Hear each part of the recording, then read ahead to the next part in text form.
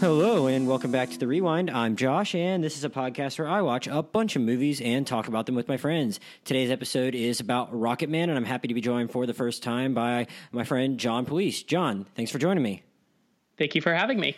So, John, I made you go on a little bit of a journey in the last week before you did this. Inevitably, Rocketman, which tells the story of just Elton John's life, but largely focuses on his 20s when he really kind of blew up and became the star that became a big star, because that's when he made a lot of his biggest hits. The movie inevitably drew a lot of comparisons to a big movie from last year, Bohemian Rhapsody, not only because they are both about queer singers that became massive stars, but also had their struggles, but also because Dexter Fletcher finished directing Bohemian Rhapsody when Bryan Singer got kicked off that movie, and he was the director from the beginning on this movie. So inevitably those movies got just grouped together a lot, and we're going to talk about them in relation to each other, but obviously focus more on Rocketman because that's what presently is the one that's in theaters and matters a little bit more. And we've done a podcast here on Bohemian Rhapsody before, but I want to first ask you, as someone who I'm sure heard a lot of the discourse around Bohemian Rhapsody just last award season, but kind of put off watching it for your own reasons, which you can detail if you want. But what was your experience like just watching these movies so close back to back? Because I watched Rocketman twice in the last week, but haven't seen Bohemian Rhapsody in like 3 months. So what were your big overall takeaways having that experience of just like diving in the last week to both of these movies? Well, I guess first of all, I would say that Bohemian Rhapsody was a movie that I avoided seeing, I think a little bit because everyone was in such arms about it, up in arms about it. Everyone was very upset about the portrayal of his sexuality. They were upset about the cutting. They were upset about Bryan Singer, the director who was fired for not showing up to work, but has a lot of allegations about pedophilia. And there's a lot of things there that we don't need to get into. But I kind of avoided it. And watching it, I think my response was more kind of really. I didn't hate it as much as I expected to, but I also didn't really understand some of the love for it. I found Rami Malek to be a little bit flat as a character. I thought the teeth were acting more than he was. So it was very interesting. That said, the plots are remarkably similar in terms of facts. I don't know if that's the way they decided to edit together their lives, the places they end at, the places they like go to. John Reed is a character in both, although one the lover, one a little more tangential in Bohemian Rhapsody. So I think it's quite fascinating the way that Dexter Fletcher chose doing Rocketman from the beginning to actually shape the piece, whereas Bohemian Rhapsody, and we'll get into this a little more, I think suffers in some places where it seems, I don't know if they didn't shoot the footage. I don't know if decisions were made by Bryan Singer before he took over the project, but there are places where it just doesn't finish a thought in the way that Rocketman really does. And I think that creates a lot of really interesting ways that in some ways I think Rocketman is a lot more complicated, but I also think Bohemian Rhapsody is a lot tighter. I think Bohemian Rhapsody is a lot more rewatchable of a movie, to use that term. And like, I think it hits the beats you want it to as an audience. Yeah, I think my biggest thing was that I totally agree with you, just like on the structure, and that even maybe struck me a little more on my second viewing of Rocketman, where I think the movie spent a pretty similar amount of time on like just amount of runtime on that time before like they actually become music stars, and they have similar things in that it's like a very chance by very chance happenstance that they happen to connect with their bandmates, or in the case of Elton John, his songwriting partner Bernie Taupin, which apparently is pretty close to how that actually happened, where he basically just got thrown some papers saying like write some music to this, and that's basically how it happened. Like those guys almost didn't connect, which is kind of incredible given the amount of music they made together, just how it almost didn't happen. But yeah, this is like a very familiar format for a movie, and I'm probably with you a little bit on that. Like I just thought it was interesting as far as where you came down in Bohemian Rhapsody, because you probably had so many preconceived notions going in, just because you probably heard so much talk about it just in the last 8 months, to just like have that built up to be something in your head. It was almost inevitable it wasn't going to be as bad as you thought, because you probably heard so much. And I didn't necessarily think the movie was awful. Like I like parts of it, but I just found it very objectionable that it would get the significant amount of Oscar love that it got. Like I just didn't think it was quite on that level in almost any regard. But like my thing is like, this is a very familiar format basically with movies, and like, like they have that amount of time where they come together, it's a big star, and then the big star like has a drug problem and then finds some level of redemption in the end. So it's probably unavoidable that is going to be the kind of path that you take with these movies, because that's what a lot of singers go through, and you got to differentiate yourself in some way. And I thought this movie did that in some ways. So I completely agree with you on that. I do think it's very interesting that some of the events you cite, for instance, the way that Bernie and Elton actually get together in Rocketman are actually relatively faithful to events as I understand them, but in Bohemian Rhapsody, they're not. The Bohemian Rhapsody portrays the way that he joins the band as being just kind of at a bar. That's the same night he meets Mary, who he dates for a long time. But in that event, basically in the show, in Bohemian Rhapsody, the lead singer of the band, and I'm forgetting what it was called. It was a dumb name, but the lead singer of the band quits, and he just goes up and is like, I want to join, and like sings 3 bars of a song of theirs. In real life, he was roommates with one of the guys in there. He knew the other. He'd been hanging out with them for a while. Yeah. So I think it's very interesting that I think the way that Rocketman handles things is a little more authentic, but also I think the piece is that when I left Rocketman, my first instinct wasn't to go and Google and find out what was true and what wasn't, because I think the way that Rocketman tells its story of being a little more fantastical, of being a little more of I actually think the best analogy to Rocketman is actually something like Mamma Mia. I think it's really interesting where it uses the songs. They're all from an artist. It's putting together a plot, but really the songs are either like background music for like plot happening that you see visually, or they're just kind of interludes. And it's very interesting the way that when it's that kind of fantastical like telling, I just wasn't that concerned about, was this song written here? Did it fit then? Like, I felt like they almost could have been a little less faithful and I wouldn't have minded. And to be fair on that point, the movie is very generous to Elton John in terms of the way things are portrayed. Obviously, he's a producer on the movie, correct? Right. He's very involved in the movie. Well, I think that's a big thing to talk about, and I'm glad you jumped into that and kind of, or at least set me straight a little bit there on just how Queen got together, because I think that is a big thing where it's like how you judge these movies. You mentioned you listened to part of my podcast with my friend Billy on Bohemian Rhapsody, and he kind of broke down some of the ways you want to judge these movies, whether it be by the musical performance, the kind of story it tells, but also like just how it manages to deal with history. And you can't expect any kind of movie about a true story to be like 100% there. But if it's going to fudge some stuff, it should fudge it in the right way. And that was like one of the more objectionable things about Bohemian Rhapsody. It changes a lot of stuff that's like rather big for not that much reason at all. But that's like not even the most objectionable thing that they do. It's like when they like actually screw with the timeline of his AIDS diagnosis as like a plot point. Yeah. Like that's like you didn't really need to do that. And I think still the movie still would have been like just as successful anyway. So stuff like that. Whereas, and then, I mean, we'll get into just its portrayal of Elton's sexuality versus how they did that in Bohemian Rhapsody. But there's stuff about that. But there's also just how the level of input you can tell that this person had as a producer and whether or not they were there to like be completely like honest about themselves. Have you seen Straight Outta Compton? I have not. Okay, well, I mean, I actually really like that movie. I think it was like in my top 10 for 2015. But like, you could tell that Ice Cube and Dr. Dre were producers on that movie. So it really didn't confront some of the more interesting things that it could have delved into with regard to like the misogyny in their music. Dr. Dre actually did have like a history of domestic abuse. Like there was stuff like that just like it clearly wasn't in there because those guys were producers. With Bohemian Rhapsody, I mean, like the non-Freddie Mercury members of Queen come off just smelling like roses. Like they don't do a single thing wrong. They are portrayed as like guys that, I mean, they're harder on Freddie than they are on everyone else. Even if like the movie probably isn't honest enough in its depiction of Freddie because it wanted to be PG-13. I think the big pluses you can say for this movie is that, yeah, I mean, maybe it could have even gone further, but you do see Elton John at some pretty low lows compared to anything that you see in Bohemian Rhapsody. I think the thing with Bohemian Rhapsody is, let's put aside the big, just like they never broke up.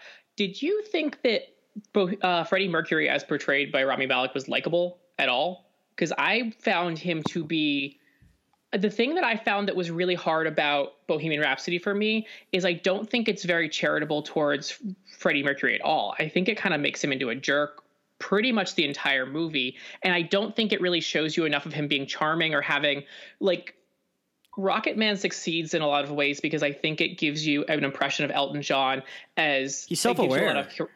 Self-aware, but charisma. It gives you the high of the good times before it goes downhill. And I don't think Bohemian Rhapsody gives you that portrayal. So I think it just puts Freddie Mercury into this corner of kind of when he becomes goes to the low points. I just didn't feel that he was, I didn't have the relationship built up with the character over the first hour of that movie to actually really like him. What's funny is that I would actually agree with that, though they actually don't spend, which goes to something that we talked about a little bit before we started recording, where that it doesn't really, the movie doesn't take its time, for better and worse, but there are things where it just keeps it moving, and you're actually, but it does so in a way where it doesn't leave you feeling shortchanged in some of the examples of when it does that. And I'd say one of those is when things are going really well, because it goes pretty quickly from things going really well for Elton to things getting pretty toxic with him and John.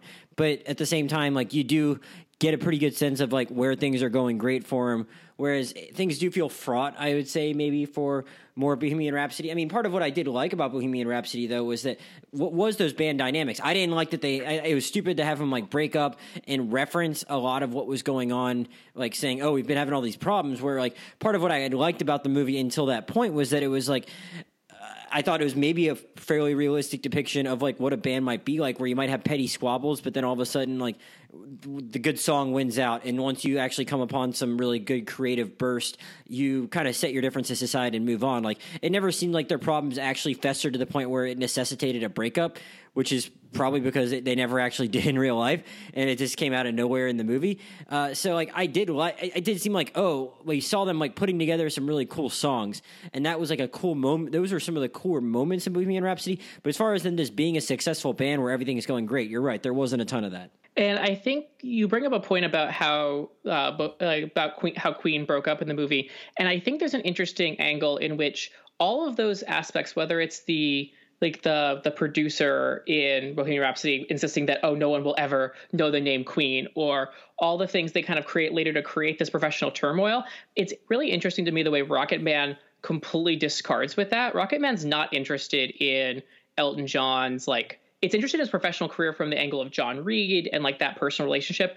But you never, once you get past the initial Crocodile Rock at the club in LA, you never really have a question about whether he's going to succeed. It's never in doubt. That's because he was such an amazing success at such a young age. It happened very fast for him, I guess. I mean, do you think it happened that much differently for Queen? Because once Bohemian Rhapsody hit as a song, didn't they have a series of albums that all were bangers at that point? I mean, I guess that's just how things worked back in those days, where I guess you could just kind of walk in, you might just find a ad in the classifieds about music act wanted or whatever. So, I mean, they had the thing where the Mike Myers character in Bohemian Rhapsody is doubting them and stuff like that, where even I guess you're saying he didn't even like Bohemian Rhapsody when we heard it, and maybe you never have that big of a stretch of them getting doubted in or Elton getting doubted in this movie, but the first producer that he goes to, is his name Dick something? I'm forgetting his name. Yeah, he gives him a hard time at first, but things happen pretty fast. And I mean, I guess both of them were fairly successful off the bat. And if anything, I don't know. I mean, I guess it wanted to spend its time elsewhere, which I was fine with. No, I completely agree. And I think the reason I bring it up is I think it's fascinating that Bohemian Rhapsody manufactured that plot in a way that it just didn't necessarily, whether it's the band breaking up, whether it's the producer. I think one of the ways that Bohemian Rhapsody fails, in my opinion, is that I think it is trying to do far too many things. And I think there are nuggets of really fascinating introspection or really fascinating plots that, because it's trying to do so many things at that level, it just never really has enough time to talk about. So the example I'll give, and this we'll get into a little bit of what we're going to talk about with the kind of sexuality dynamics and how they tell those, is that Freddie Mercury, in all our estimations, is bisexual. That's kind of our estimation as far as his personality. He dated women, he dated men. Obviously, the main relationship in the movie after he breaks up with Mary is to a man. But the movie, there's a really interesting, I love this dialogue where he tells Mary, I think I'm bisexual. And she just says back to him, Freddie, you're gay. Right. I was going to ask you about that. Because So I think that a smarter movie would have actually really dwelled on that, because one of the questions I had for the rest of that movie was, did he actually love Mary, but she didn't believe that he was interested in women, and that created a tension? I really wanted to understand what it's like in that moment to have someone say that to you. And obviously the way we consider closeted men and the way we talk about them is much more from the perspective of a gay man being like in the closet and dating a woman, and oh, it sucks for her, but what are you going to do? And I think Freddie's situation is a lot more fascinating because I actually think it's a lot less forgiving in terms of the things he does, but I don't think the movie ever really goes there. She says to him later something along the lines of like, it's so hard because it's not even your fault. And I just felt that was, this is the hardest because it's not even your fault. And to me, I thought that was surprising the way it kind of it forgave that. But my bigger point is that I think Bohemian Rhapsody, I think that dynamic, I think the family dynamic is fascinating, and it only spends maybe 5 minutes in the entire movie on it. There's one moment at the end where Freddie comes back with John, I'm forgetting the last name, John Hutton? Jim Hutton. Jim Hutton. Jim Hutton, where basically he's like, we're friends. And I think the mom gets it, but the dad is still very obtuse, and you just don't get the kind of closure and you don't get the kind of resolution of these things. And I don't know if that's because Bohemian Rhapsody, it was just a lot that was shot, and I'd be really curious what's on the cutting room floor. But I was left very disappointed by the way that I think Bohemian Rhapsody actually has a more interesting story to tell, and I don't think they told it in the way they should have. Right, and I think that's actually interesting point that you made, because I just, since you were talking, I went up back on Freddie Mercury's Wikipedia and I was like, wait, so is there a definitive answer as to whether he was bisexual or gay? And there really isn't, actually. Like, I think there's just a lot of talk on there about how he's always been referred to as both. And I think a lot of the criticism it received, rightfully so to a certain extent, was just like, oh, how like you almost wouldn't have known he was gay if you watched the movie because of, and I don't necessarily think like. I actually think that's an unfair criticism, because I think the movie is pretty clear that he's gay. I think the problem with it more is I think it never gives you. Well, it wanted to be PG-13. It wanted to be PG-13. Well, so but that's not even my problem. My problem is not that it wanted to be PG-13. So the first scene you see of Freddie in Bohemian Rhapsody about his queerness is he's at this truck stop. Basically, he's on the phone with Mary, and it cuts back and forth between basically the trucker kind of looking at him and they're kind of checking each other out. It's basically like cruising. But all you see is the trucker go into the bathroom, and the door closes. You never see Freddie go after him. You never have any idea of what actually the intention is there. All it gives you is the idea of, oh, Freddie's interested in men a little bit. And to me, I thought the shocking thing was there are plenty of facts in Freddie Mercury's life. So the best example to me is Kenny Everett, who is the DJ who plays Bohemian Rhapsody. And he's only in the movie for like 30 seconds. And him and Freddie have like a rapport, and it's a little flirty, which was really interesting. But they were really close friends in real life. And they went to out clubbing a lot. They were like fixtures. They never actually had a relationship, but they were like very close. Like Kenny is gay and Freddie was whatever we identify him as. But I actually didn't know much about him, but I guess he died of AIDS too. Yeah, but I think there's all these pieces that the movie could have used to kind of flesh out the idea of Freddie as a gay person or a queer person or a bi person, whatever it is. Well, I was going to say, they could, well, that's what my point is. They could have just discussed that more. Like, a lot of people were upset that there wasn't, like, more explicit gay sex. But, I mean, I guess you don't, if you really want to be PG-13 and don't want to get like that, that's fine. But why not delve into all that stuff more? Discuss what it means to him, whether he thinks he's bisexual, whether he's gay, what makes him think either of those things, what do the people in his life think about it? And it just kind of skirted the issue overall. And that's just maybe a way it could have addressed that stuff more, and whereas Rocketman is just very upfront about it. No, I completely agree, and I think part of that also is I think the movie, at least in its conception, definitely thinks Freddie Mercury is bi. There's a scene at a party where he kisses a dude and then slaps a girl's butt right after, and it's not subtle at all. But I do think the movie, at least in its own world, thinks that, but it doesn't seem to. I think my bigger problem is I don't think it has a good conception of what it means for Freddie Mercury. And I don't think it ever gives him an opportunity to be a functioning person in that world. So compared to Rocketman, where I actually think, and we need to talk more about the relationship between Elton and Bernie, because it's incredible. But there's a moment early in the movie where Elton has just been told by the band members he's been backing up that basically he's told that he's a fag is the term in there. And they're like, what are you going to do about being a fag? I think is the quote. And for Elton's response is dunno. But that basically the next scene, he and Bernie are on a rooftop and talking about it. And before that, Bernie's like, are you? And he's like, does it matter if I am? Yes, absolutely. And then they have the rooftop scene. No, absolutely. But he tries to kiss Bernie really quickly, and Bernie's basically like, I love you, but not that way. And it, first of all, I think closes the door on that relationship whatsoever, which I actually think is really helpful. It's a really good scene. It's wonderful, and it follows right after they basically spend all night walking around talking after they meet, and it's a very like bromancy, but it's quite wonderful. But you have the question asked and answered, is Elton John gay, very quickly in the movie. It's not really left dangling. It leads to some other places where I actually think the movie fails more, and we should talk about like what? his relationship. He has the later scene where he marries a woman. I'm forgetting what her name is. Renata something. Renat. Yeah, that's Renat sounds right. But it comes at a place where he's clearly struggling with his mother's disinterest in his sexuality and the relationship with John Reed and how that's gone south. But that whole sequence reads to me that what I wanted out of that sequence was some conclusion afterward of why this happened, or maybe a scene with Bernie. There needed to be some resolution. So basically you start with them in the booth and they kind of have a back and forth where she's like, it must be so lonely to be you, or something of the sort. And then it leads pretty quickly into them like 30 seconds later getting married. And then you have that, I think, one like quietest and like one of the most successful scenes in the movie, where they're coming out of separate bedrooms. They go down, have breakfast, and he makes himself a screwdriver.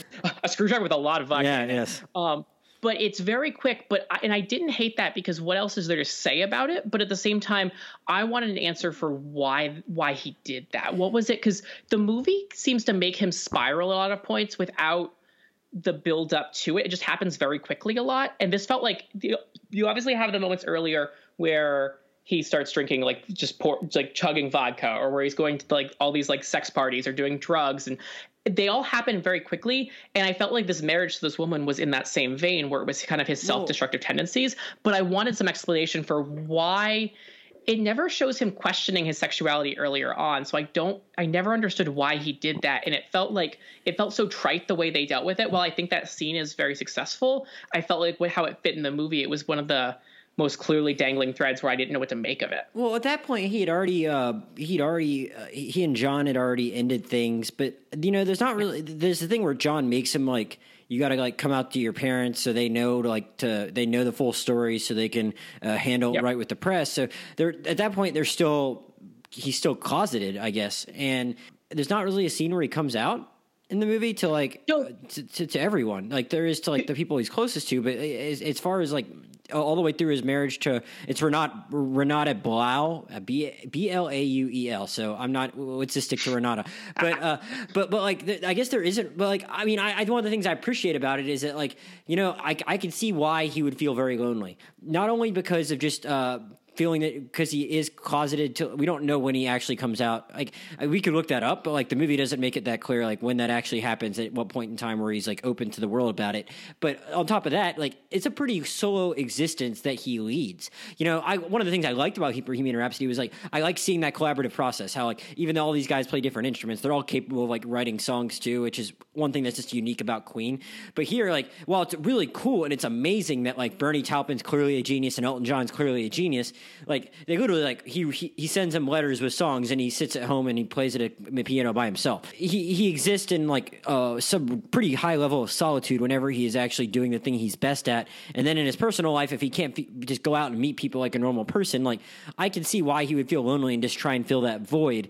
But like I almost feel like they could have even shown that a little more. That scene where like Freddie's just trying to call up Mary in Bohemian Rhapsody, like that's a pretty good example of like the loneliness he felt after they separated. And maybe a couple more scenes like that in this movie, plus just like maybe a little more discussion about him feeling pressured to stay in the closet after the scenes with his parents. But I mean, I don't know. I would still overall say that this movie probably at least did put the sexuality on Front Street, for lack of a better term, and dealt with it a little more than Bohemian Rhapsody.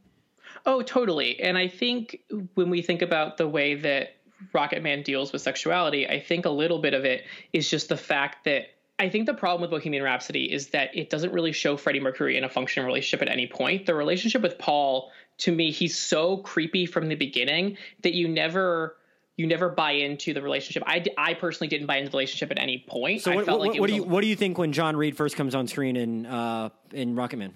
So the thing about it is that it's a little weird because he's at the corner of the club where they do the first Crocodile Rock sequence, and he's like looking over the edge, and it's a little bit. You get a menacing vibe, but the thing the movie does so well is it does right after that. They have such good chemistry, and you have the entire sequence of them in kimonos and like the romance, and it just they work together in a way that almost makes you forget about it. Like I knew that Richard Madden's character was the villain, and I was still like, I love this chemistry. And part of that is just obviously, and we can talk about the shorter than expected but very effective sex scene, but I think part of it is actually, I think the more effective one is after that when he's in the studio and John Reed, Richard Madden's character, comes in, and the woman who's doing the recording, or maybe it's the man, but so basically is like, should I go get a pint, or like, do you want to do another take? And basically Richard, well the man Richard says Madden's that, the woman kind of like gives Elton a look like, oh, look at this guy that's come here for you. But the best part is basically John Reed, Richard Madden's character, goes into the closet and basically gives him a look, and he says, go grab a pint, and they go into the closet. And that's the type of thing that I would have loved out of Bohemian Rhapsody. Is you don't need to show a sex scene. I don't think that's what you need to show intimacy or show closure.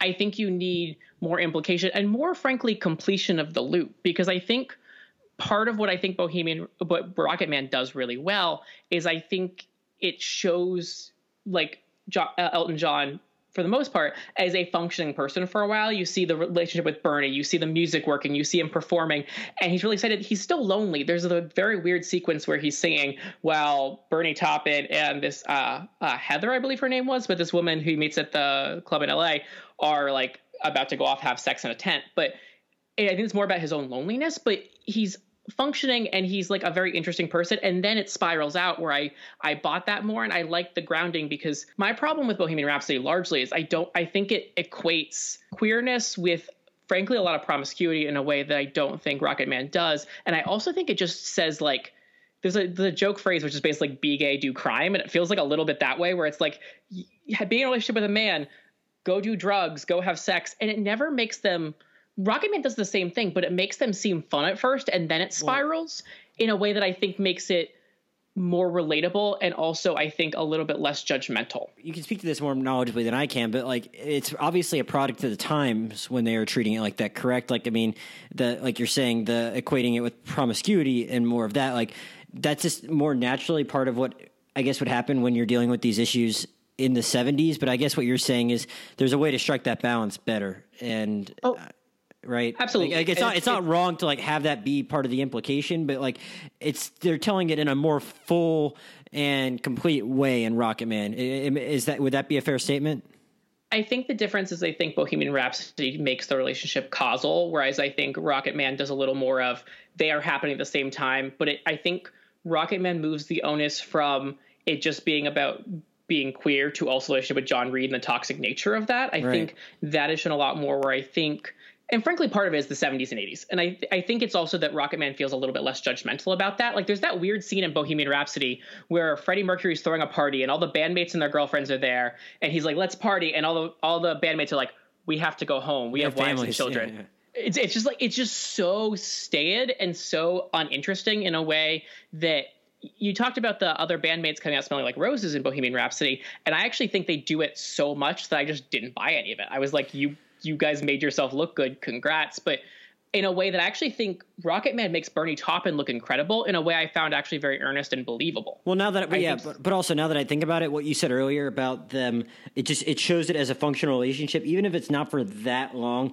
They do show him and John in like a functional relationship, and that just like gives it more meaning, just like what he goes through with respect to his journey on his sexuality. Because I'm thinking about it now with Bohemian Rhapsody, and it's like Paul gives him like an unwanted kiss at one point, and other than that, we don't even. But I mean, maybe they were lovers. I haven't read a lot about it, but like you never actually like.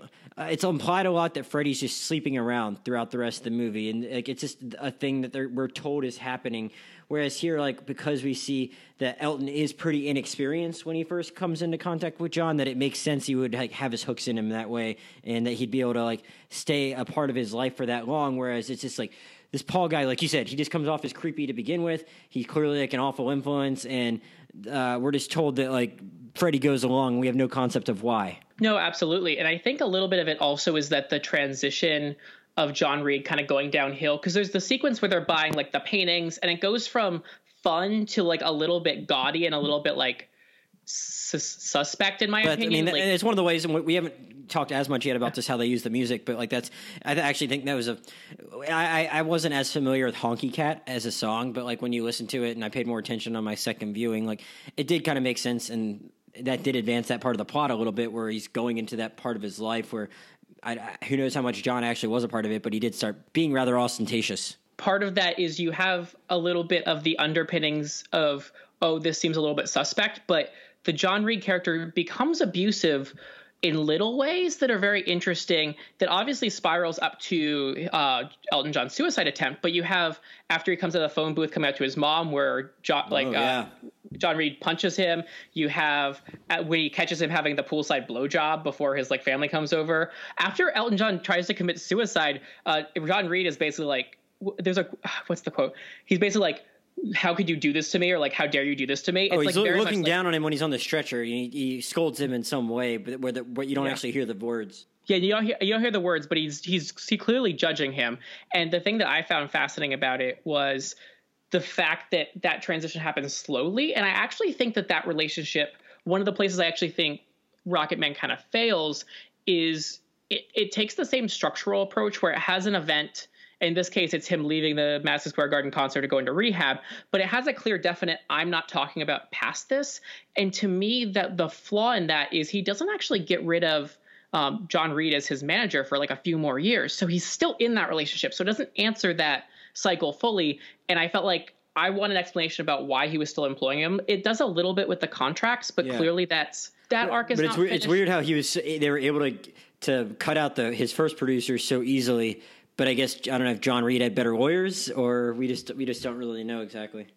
And can we talk about the charisma of Charlie Rowe as Ray Williams for a second? Because I think the early part of the movie, obviously you have this wonderful Taron Egerton and Richard Madden relationship, but like all these other characters around it really like give it this energy. Like there's this excitement around the first like hour of the movie that I found very infectious. And I think it's really interesting to me the way that as those people leave, again, there's also not resolution there of bringing those people back in or apologies. Like, it's just surprising to me the way that the stopping point they chose, I think, makes it very self-indulgent and melodramatic in ways. You spend like 20 minutes of the movie talking with his child self singing. There's like 3 full songs of like child Elton John that I thought was deeply overwrought. And then like he hugs his child self at the end. And again, I was like, yeah, I mean, that whole last scene is very over the top. It's very over the top. But I do think that a lot of the characters we have, and I think the way the relationships are set up is really successful. And I do wish that. I mean, they acknowledge how charming Charlie Rowe was when they did fire both of them. But he's like, I really liked Ray. He's a nice guy. And like I even said that, I was like, yeah, like it seemed like they had no problem with him. Like he was just there along for the ride, having a good time. And I think you're right.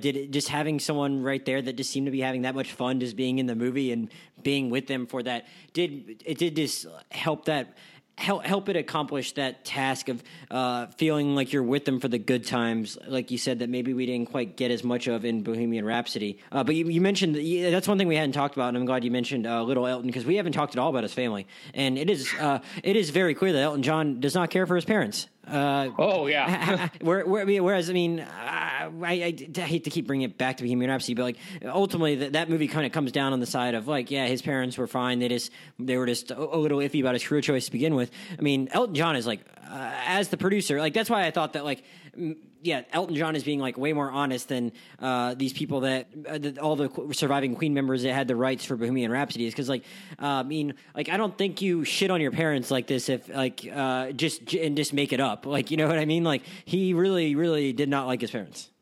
Yeah, the movie has a definite answer for all of Elton John's problems, and it's his parents. Mm-hmm. And the thing that I found surprising about that was I knew going in that the movie was mean to his parents, but the father figure is trash from the beginning. But the mom ends up being like worse at the end. It gets worse. It gets so much worse when you have the scene where he goes back, he's already famous, and the father has a new family and the 2 kids, and the dad asks him to sign a picture of himself, and he tries to sign it to dad, and the dad is basically like, no, this is for my friend at work who actually likes your music. I don't like your music. It's so bad. I wonder if that actually happened. Like, it's a very specific encounter.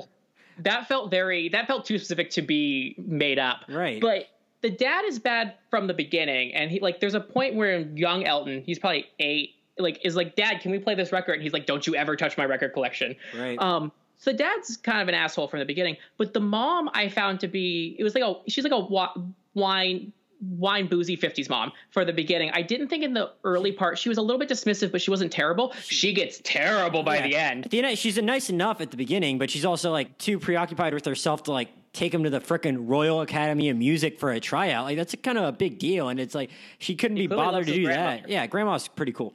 So, but yeah, she gets really bad, and it's like over the top, and like that final scene is like we said, that very final therapy scene is like it's over the top, but also at the same time like wraps up way too quick, because it's like it almost lets his mom off the hook, despite how awful that she was. It's like he's obviously not, the movie's not kind to them, but at the same time that final scene is like making peace with everyone except for John, almost, in a way where it's like his mom just like made that whole her last scene before that like all about how awful her life has been because of it, when right before that it's like almost a given that he's going to buy them a beach villa. It's like, what the fuck has been so bad about your life, lady?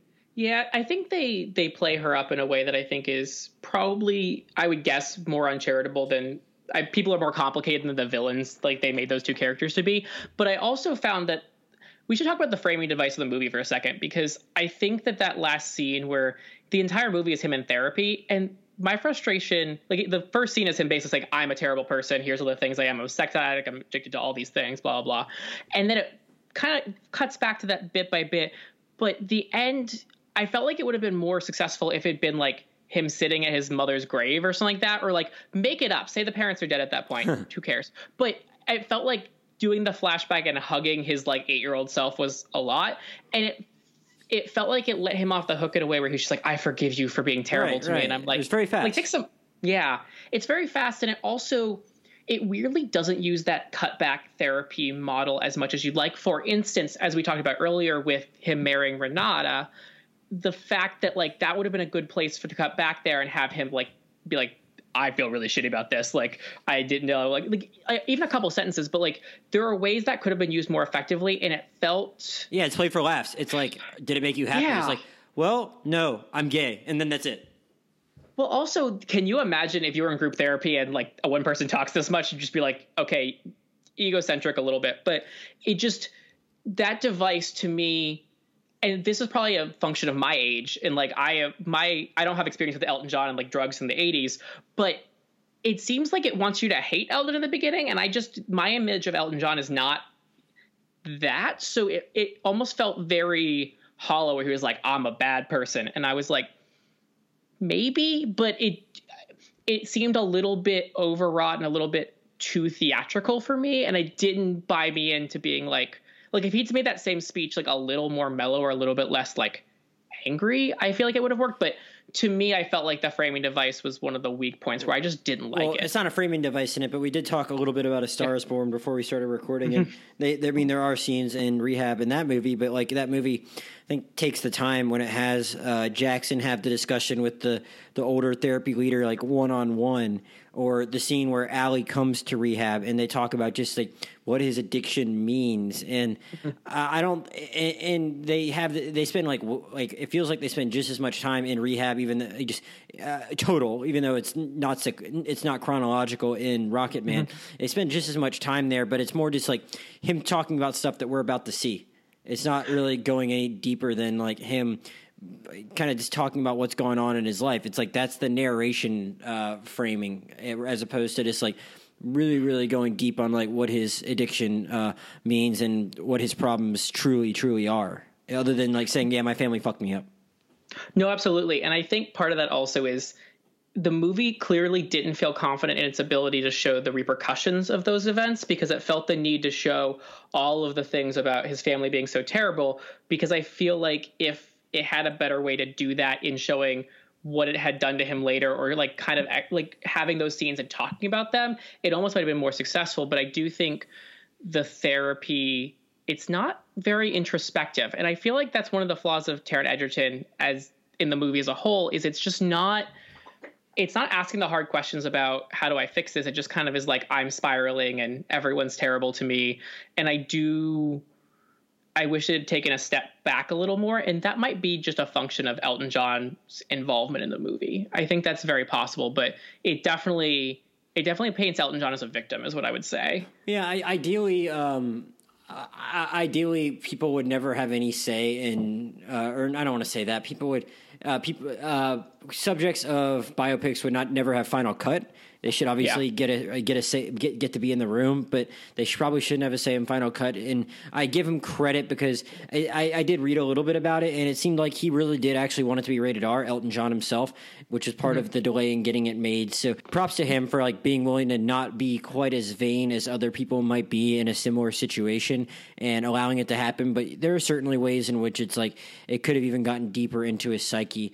And it probably didn't, but you know, I mean, I don't know. It still handled this stuff fairly well, given his level of involvement. Is what I will say. Like some of that, I mean, the drug stuff does get really heavy. I mean, like you I don't even think you. I mean, I think you can have drug use in a movie without it automatically being rated R. So I think there could have even been a little more of that in Bohemian Rhapsody, and they just didn't even want to go there. Whereas, like, you see him doing cocaine to the point where his nose is bleeding, or you know. Yeah, and I want to be clear that I don't think the movie paints Elton John as like it's not easy on him, and that it shows him doing a lot of like bad things. I think it's more that all the key beats in the movie are very much his own agency. It's him choosing to try and commit suicide, or it's him leaving the stadium to go get help, or like there's a lot of places where he's just like, I am the driver of my own train, which he is a massive pop star, so that's fine. But I will say one thing I did love about the relationship to the therapy session is the way the time moved of the movie. Like Bohemian Rhapsody very much uses,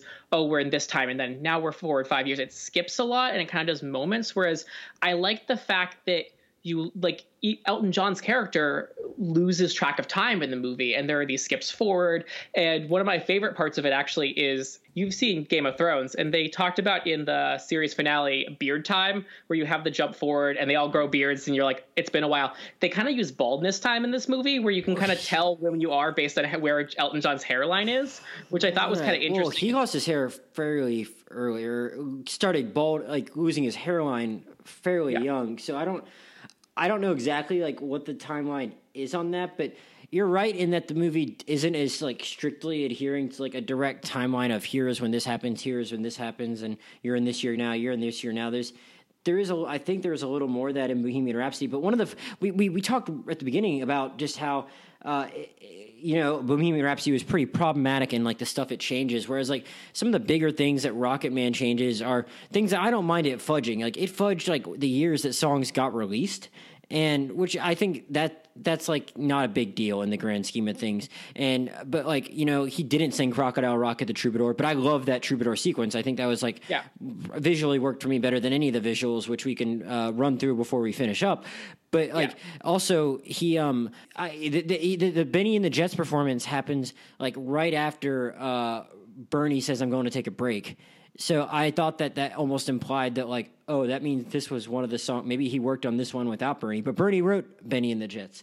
So like, at some point, like I thought maybe that was the mark. They were using those as markers, but they really weren't. It's just like they're just going to these musical performances, and I think some people are talking about how like, oh, it uses and you did a good job, I think, earlier breaking down how like these are there for the spectacle. They're not there like directly from the plot where this person is giving this performance on Saturday Night Live or something like that because that's where their career is. Like it's more here for the spectacle in a traditional musical sense. Let's all break out in the song type thing. But I think it's more than that. And some people have given it credit for just like using the song to like move along the plot, and I almost think it's more that it's using the songs to set the tones and the way it frames those songs and the way it shoots them and the way it sets up these performances. And like Benny and the Jets is like done in a fairly haunting way, more so than like you would ever think about it when you hear it at a piano bar or something like that. And I thought that was kind of cool. The movie just like used these different songs at different points to just like, and like Rocketman, if you listen to it pretty closely, that is kind of a song about like someone that is feeling alone. At least that's how I read it when I read the lyrics. And so I did think it worked out well that they played that through the whole suicide sequence. But like, I don't know. I just thought like the movie wasn't being so strictly chronological, like you said, but still like used the songs to like reflect how he was feeling at that point in life, if nothing else. No, I agree. And I think we should talk about it just like as a musical biopic, because Right.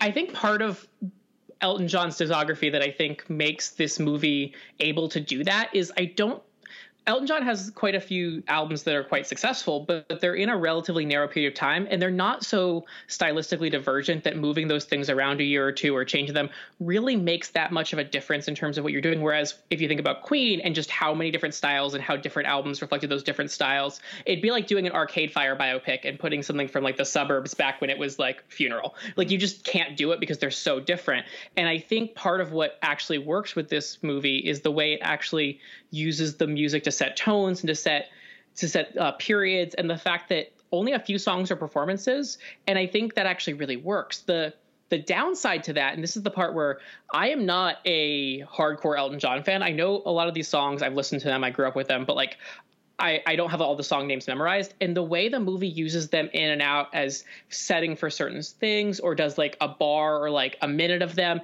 it's very hard for me to put together exactly which song was exactly where for a lot of them, because I don't think it doesn't give you sing-along moments. It doesn't give you the full song. And a lot of times it'll use them for setting in a way that I think actually as a movie is great. I think as a musical is a lot less successful in terms of giving people, I guess, for lack of a better phrase, what they want. Well, yeah, I'd probably agree. Like it didn't even show the full entirety of a lot of the songs.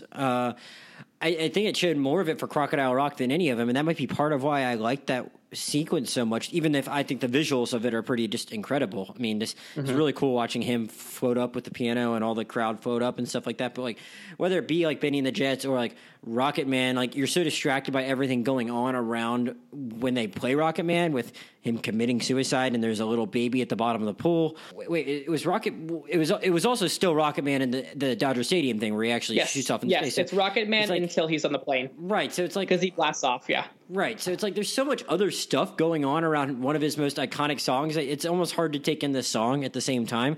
So I think you're right. It's like it's not even focusing on the music quite as much. So it's harder to say it like works as a musical. Whereas like for all Bohemian Rhapsody's flaws, I think it was probably largely successful because people really like Queen songs, and you got to just go hear Queen songs played really loudly at you.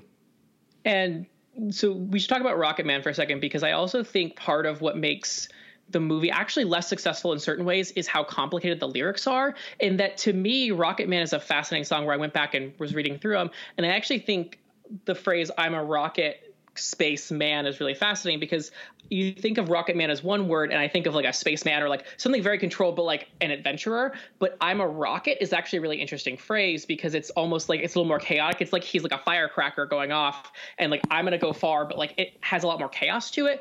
But you don't have the time to think about that. Like you're going through these very fast sequences. It's almost more about mood than lyrics. And I think that makes it a little bit. Yeah, go ahead. No, I was just saying that Rocketman burning out his fuse up here alone is I think that's like almost that jumps out to me more than anything on the page. Like though I would agree with you. Like maybe some of the other lyrics are. You could take or leave for whatever, like, but like that does stand out to me in the context of like his life, even if there is a criticism to be had. I don't know if it was what they said no, they didn't say it on the Big Picture. I was listening to a different podcast about it, but like it's like you don't want to read too much into this stuff when he didn't write the lyrics. And I knew a lot of Elton John songs. I knew the hits, I guess. I don't want to say a lot of his songs, but like, I actually didn't know who Bernie Taupin was, to be completely honest, going into the movie. So it did actually catch me off guard a little bit that I had assumed that he wrote a lot of this stuff. So it does put it in a little different perspective when you're thinking about it. Cause I think a lot of people that you do have biopics about, like they did write their own lyrics, and it's like, how much of this can we really just attach onto his life, and then how much of that is us projecting too much? I don't know.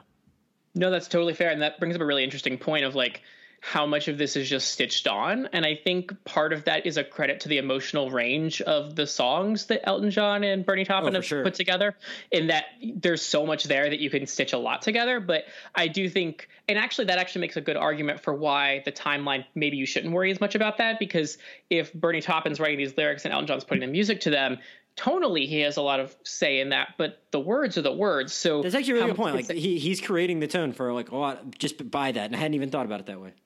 Yeah.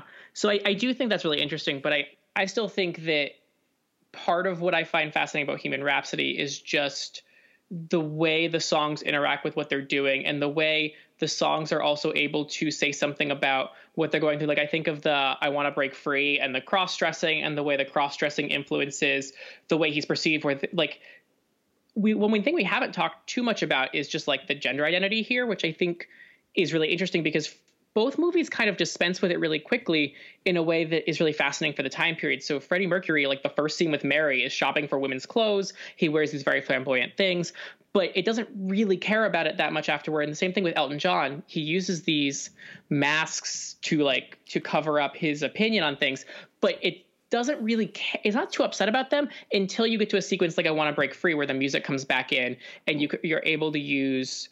Well, I do wonder, because I mean, songs. Well, no, yeah. I mean, I'm glad you brought that up, because like just the costumes and the flamboyance are like a very big part of his act, and it's just kind of a given. That's what he is. Like, I mean, it is interesting that like Bernie does kind of question him on it, but he doesn't push him too much. He's just not sure. Like, is this really you? And they have the big thing where he's yelled at, and people don't pay to see Reginald Dwight. They pay to see Elton John, but it's like they don't delve too far into why that is Elton John. Like what made him feel the need to do it that way. And I some people have talked a little bit about it, and maybe that was what they talked about in the big picture, what I was thinking about, where I think they talked about the fact that, I don't know if you had any objection to it. Like, I mean, Taron Egerton's like, he is an objectively handsome guy. I mean, whether or not he's like anyone's type, like he is a traditional handsome fellow, for lack of a better term. And like Elton John's like, not. And so like, what was that part of it? Was he just trying to like just cover it up because he maybe wasn't totally happy with the way he looked, and they didn't really delve into that at all, you know? Yeah, and I think there's obviously the really interesting elements of like both Elton John and Freddie Mercury completely changed their names. So we're basically like, I want to get rid of who I am. Mm-hmm. But I also think the casting issue with Taron Egerton is fascinating, because I think we all know him from the Kingsman movies. We all know, like in the first Kingsman movie, which I watched, I want to say not that long ago, there's a scene where they're in like the barracks, and it basically turns into a pool, and he and one other very attractive man are both shirtless swimming around, and it's wonderful. But I think of him as very attractive. But in this movie, I think part of it is I actually think, and we talked about Charlie Rowe, who I think is very attractive, but also Richard Madden. You have all these beautiful people around him. We're actually outside of. The only time I really thought Taron Egerton was attractive in this movie was during that one sex scene. He's shirtless, and he's clearly more fit than Elton John has ever been in his life, at least. So you're just like, okay, you didn't like completely get rid of all of this. But for the most part, I think they do doll him down, and I didn't find it distracting. I think within a movie setting, I mean, obviously there are plenty of examples of actresses and actors like deglamming themselves for different roles. But I actually thought this was pretty successful, and I didn't really mind it. Yeah, he did. He actually had done it. It was funny. I don't know if he did Eddie the Eagle with Dexter Fletcher. I don't know if you ever saw Eddie the Eagle, but he plays the British ski jumper that was never actually that good at ski jumping, but just made the Olympics because Britain didn't have anyone else that wanted to ski jump. And it's a perfectly charming movie, and that's when he first worked with Dexter Fletcher. But like they actually made like that came out after the first Kingsman movie, but before the second. And like they did make him look like a weirdo goofball, not like traditionally handsome or whatever for that. But he's also like standing next to Hugh Jackman, like who's like looks like Hugh Jackman for the whole movie. So maybe that helped on top of that to like make him not look as handsome. But like, you know, I wasn't, that didn't bother me too much. Like I thought they did a good job of just like making him look like what I think Elton John looked like back then, even if I haven't watched a lot of old Elton John footage. So that didn't bother me as much. But I think part of them being able to do that was like, I mean, aside from the hair, and was just like dressing him up in the weird stuff, and you know they never really got at that much. I mean, it could just be like maybe I'm thinking too much about it, you know, like maybe just like some queer men might like obviously just want to dress up like that, and they even kind of set it up early with him like looking at dresses with his mom and his dad getting really mad at him about that. So It's not like that comes out of nowhere, but like it was just such a big part of his public persona that, you know, they could have discussed it a little more. But again, it is pretty impressive. This movie accomplishes all that it does in exactly 2 hours. You know, a lot of biopics like rely on a much longer runtime. And 2 hours considering it spends 20 minutes with 8-year-old Elton. I actually like the kid that played like 13-year-old Elton. I could have done without baby Elton. I thought the actors were fine. I didn't have any problem with it. It just dwelled a lot. But I agree with you on timing. And I think the other part of it is that I do think you need Elton John to be less attractive because I think it explains the way he lets John Reed treat him, and I think it also explains the excitement to begin with. Because have you done any research on whether the real John Reed is anywhere near as attractive as Richard Madden, or was? I have no idea, but Littlefinger plays him in Bohemian Rhapsody, and I think like Littlefinger is not that unattractive. I'm forgetting the actor's name. Alfie Allen, I think. Aidan Gillen. Alfie Allen's the guy. Alfie Allen's also in Game of Thrones, though he's the guy that plays Theon. Oh, too many names. Yeah. Thank you for that. But I would assume he's not unattractive, but I do think, at least the way the movie portrays it, there is the excitement of, oh, someone I find attractive is interested in me. And it's like, it's satisfying for its own way, but it also like lets you get too attached in a way that I would buy like a young Elton John who's still kind of figuring all this stuff out, would let someone kind of pull all these moves and like use him in a way. Because I mean, John Reed's character does pretty early the like power move takeover of being his manager and stuff like that. And that's back when, as far as Elton's perspective, I think things are still very good on their side. So it explains quite a bit of that. And I do think if they had done a worse job with deglamming him or like making him look less attractive, I think it wouldn't have worked as well. So I do buy the asymmetry of that relationship and the power dynamic there in terms of like their attractiveness. One weird thing I found when just like doing research though for the about like Elton John's life was that John Reed's actually 3 years younger than him. Which is like wild. Like it felt like an older man like preying on a younger guy, and like John Reed, like it's just like a very interesting story that he has, regardless of like how evil he is. But like, guy was born in like 1949, and like that Troubadour performance was like in like 1970. Like he like was like already like an accomplished music manager, like 21 years old, like doing big things, which is very odd that like he was able to accomplish so much at like such a young age. I want the John Reed biopic, honestly. I think that would have maybe be more interesting than either of these movies are, in terms of he's taken a hit in both of these, but talk about a fascinating person who led somehow like be with two acts that are that big, like become big parts of their stories. It's pretty crazy. And again, going back to Bohemian Rhapsody and like a little bit of the, I would say, queer washing of Freddie Mercury is the fact that I would have never have guessed, just seeing Bohemian Rhapsody first, that John Reed was gay. It just never mentions it. Oh yeah, I didn't know. I did not make that connection. Yeah. So it's very interesting the way that you have these characters that kind of intersperse, but I just think he's quite a fascinating person. I think Richard Madden is wonderful. I think he's really, I don't know if he does everything he could with the role, but I think he sells all the beats. And I think it's a little bit of in the same way I think the parents in this movie are very baseline villainous and don't really have a lot of range to them. I think they do that a little bit with him too, where he's super charismatic and charming and then becomes evil and is evil. And he does that transition well, but I do wonder how much, like, I wonder what else a different movie would have done with that role. Yeah, so I feel like we talked actually more about Richard Madden than we have about Taron Egerton. But did you have any other thoughts on any of the performances before we finish up? Like just any other things that like jumped out to you that you were like, yeah, I really liked what that person did. I want to give a shout out to them. Jamie Bell should win all the awards. I love Jamie Bell. Yeah, he was really good. There's a charisma to him, and you can't fake the chemistry that he and Taron Egerton have. If the movie were structured a little differently and it were that relationship, I think that would be a fascinating movie. And I think it's a relationship that you don't see on screen very often. I think it's exceptionally well done. Have you seen Jamie Bell in anything else? I've seen his face before, and I could not think of anything I've seen him in. Yeah, I've actually never seen Billy Elliot, which is like what he's like. It's kind of when he first became like really well known, but like I mean I have seen him in like other stuff, just like not like anything where I think he really struck me like he did in this movie. You know, he you know, he's married to Kate Mara, and they met making the doomed Fantastic Four movie. There's that. He was in the movie. Maybe it's Fantastic Four. That would be sad, but maybe I've seen it before in Fantastic Four. Yeah, he was in.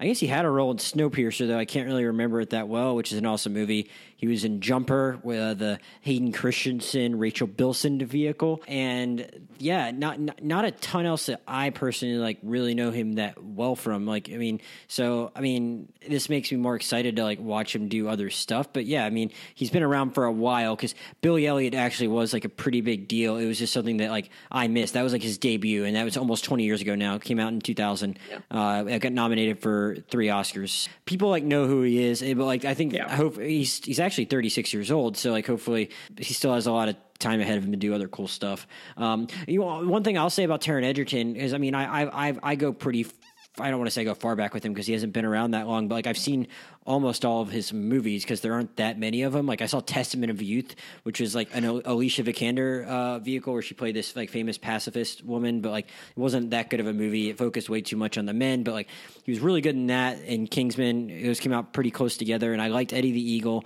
And but like, I mean, I really did think he kind of leveled up here. And I mean, it's pretty impressive. Like he does sing the songs, and you don't feel like it loses that much because of it. If you go listen to like an Elton John version of any of these songs right after seeing the movie, you'll notice the difference. But like he pulls it off really well. Like that could have gone, it could go wrong in the wrong hands.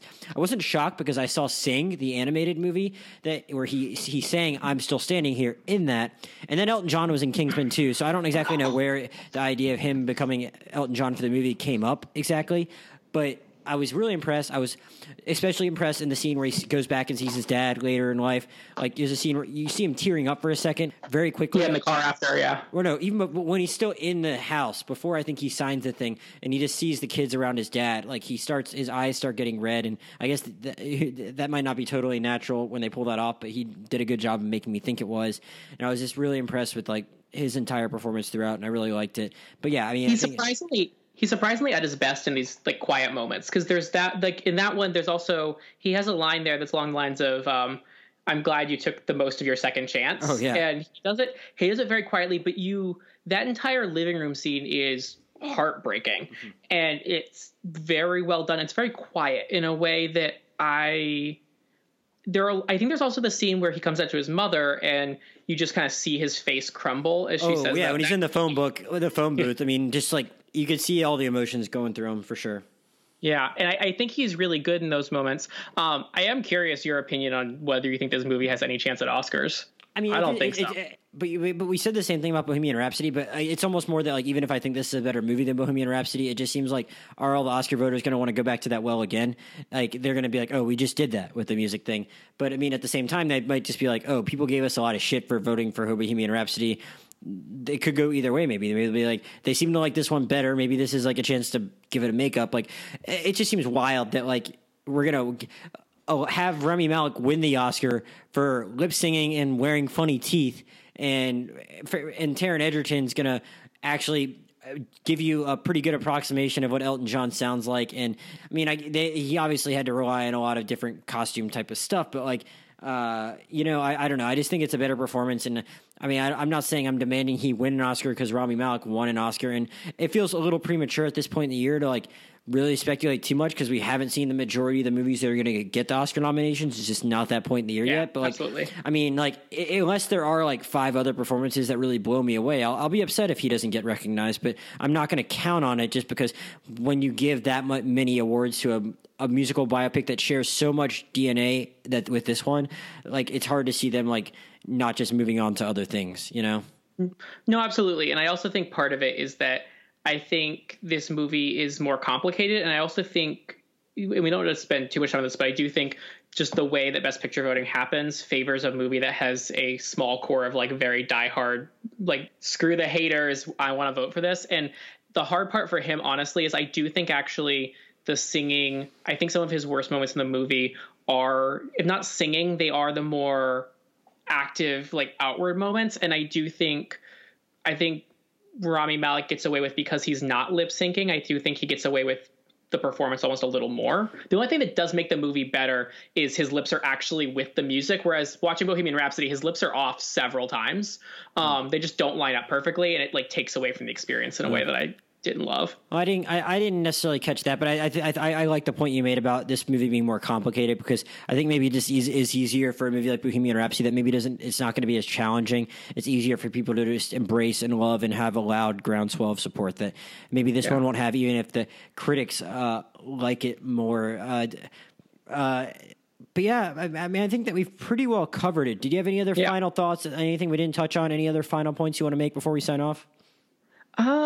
I don't think especially. The only thing I do think about this movie that I'll say briefly is kind of how it fits into queer cinema, because I do think it's really interesting to have this movie, especially where his sexuality is such a significant part of the plot.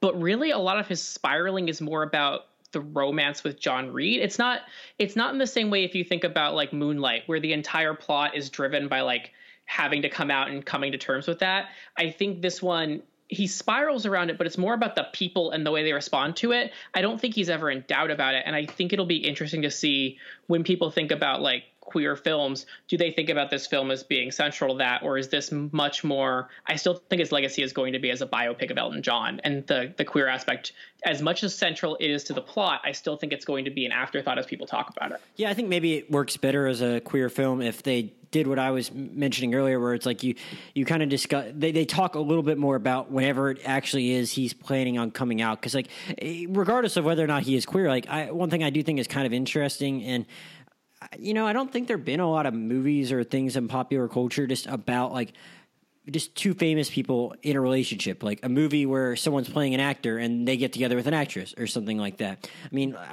you know, like A Star Is Born is one of my favorite movies of last year, but that was just like, that's a movie. It's like this guy just like happens to like walk into a drag bar and like meet someone. Like that doesn't really happen, but at the same time, like celebrities get together all the time, but like, how does that even work? You know, I guess, and if they don't meet on set, I guess they might like, you know, just meet their mutual friends. I don't really know. We don't see how that works that often portrayed anywhere, but it's like probably pretty hard to like, if you don't meet your significant other when you're a famous actor, if you don't meet them making a movie, like it's probably pretty hard to date. Like I think Charlize Theron has actually been kind of candid about that, just like in interviews and stuff, about how like she's single right now. It's like, how does someone go about dating Charlize Theron? You know, I mean, I really love Long Shot, but like it's just a weird, it's just a funny story about how like the Secretary of State dates a speechwriter she once knew. Like how does one date Charlize Theron? It's like, how does Elton John find someone when he's literally like the most famous singer in the world, but he's also like closeted? Like I feel like the movie could have gone down that rabbit hole fine. I praised it for being 2 hours, but I would have been just as happy with the movie overall if it had been 2 hours and 20 minutes and they'd like delve more into that stuff too. So I agree. And I would have loved if the movie had spent the extra 5 minutes to show him in a functional relationship at all. Right. Because just having that and then losing it, like that fuels all the isolation that leads to his downfall probably. Yeah, exactly. And I think it's just surprising in the way that both Bohemian Rhapsody and Rocketman have clearly the protagonists end up in like serious monogamous relationships to whatever extent Freddie Mercury was, but serious relationships later in life.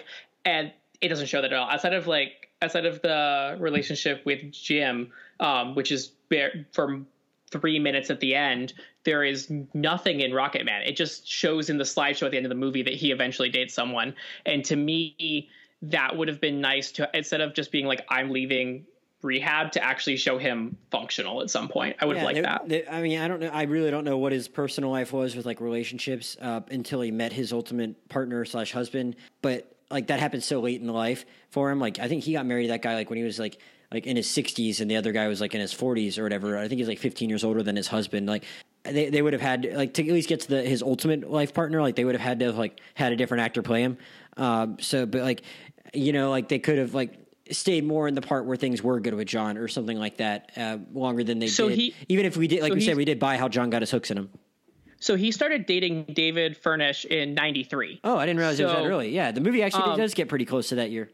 Yeah, because it shows it in the final slideshow of he met his partner and they've been together for 25 years or however long they've been. So it shows it, but I think one of the flaws of both movies is I don't think they give us any baseline of them being in a functional relationship to then bounce it off of. I actually think Rocketman does do that a little bit, because I think the relationship with Bernie shows him like that he can have a functional relationship with someone, whereas Freddie doesn't have that same like close person in his life outside of Mary, but that relationship's so much more fraught. And I think that relationship buoys what otherwise might have been worse. But I do wish you gave a little bit of, even if it was just like the epilogue of, oh, and this is how it happened. But I think a few minutes of that would have been really nice.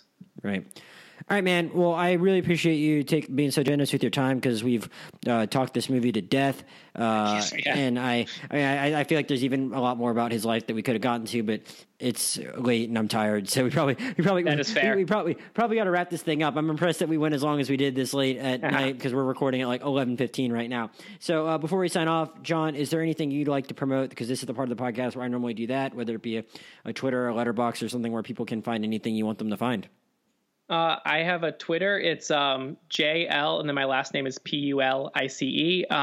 I would love to tell you I have a letterbox, but I am not good enough about that, so I won't worry about it. Gotcha. Okay, well, mine is at Josh Chernovoy as usual, JoshJurnovoi on both Twitter and Letterboxd. The podcast has its own Twitter now, Rewind Movie Pod, so follow that. Everyone, thanks for listening. Coming up next, we'll probably have a podcast on Godzilla, King of the Monsters, and if not, then definitely on Late Night and Men in Black International, I think is what it's called. Yes. Right? Yeah. They've had this is. I'm excited for the reboot, but like they've had so many of these movies now, I couldn't remember the exact name. So lots of summer movie stuff like still coming. So plenty of those things to get to. Going to have some guests that I'm very excited about. So everyone, stay tuned for that. We'll see you next time.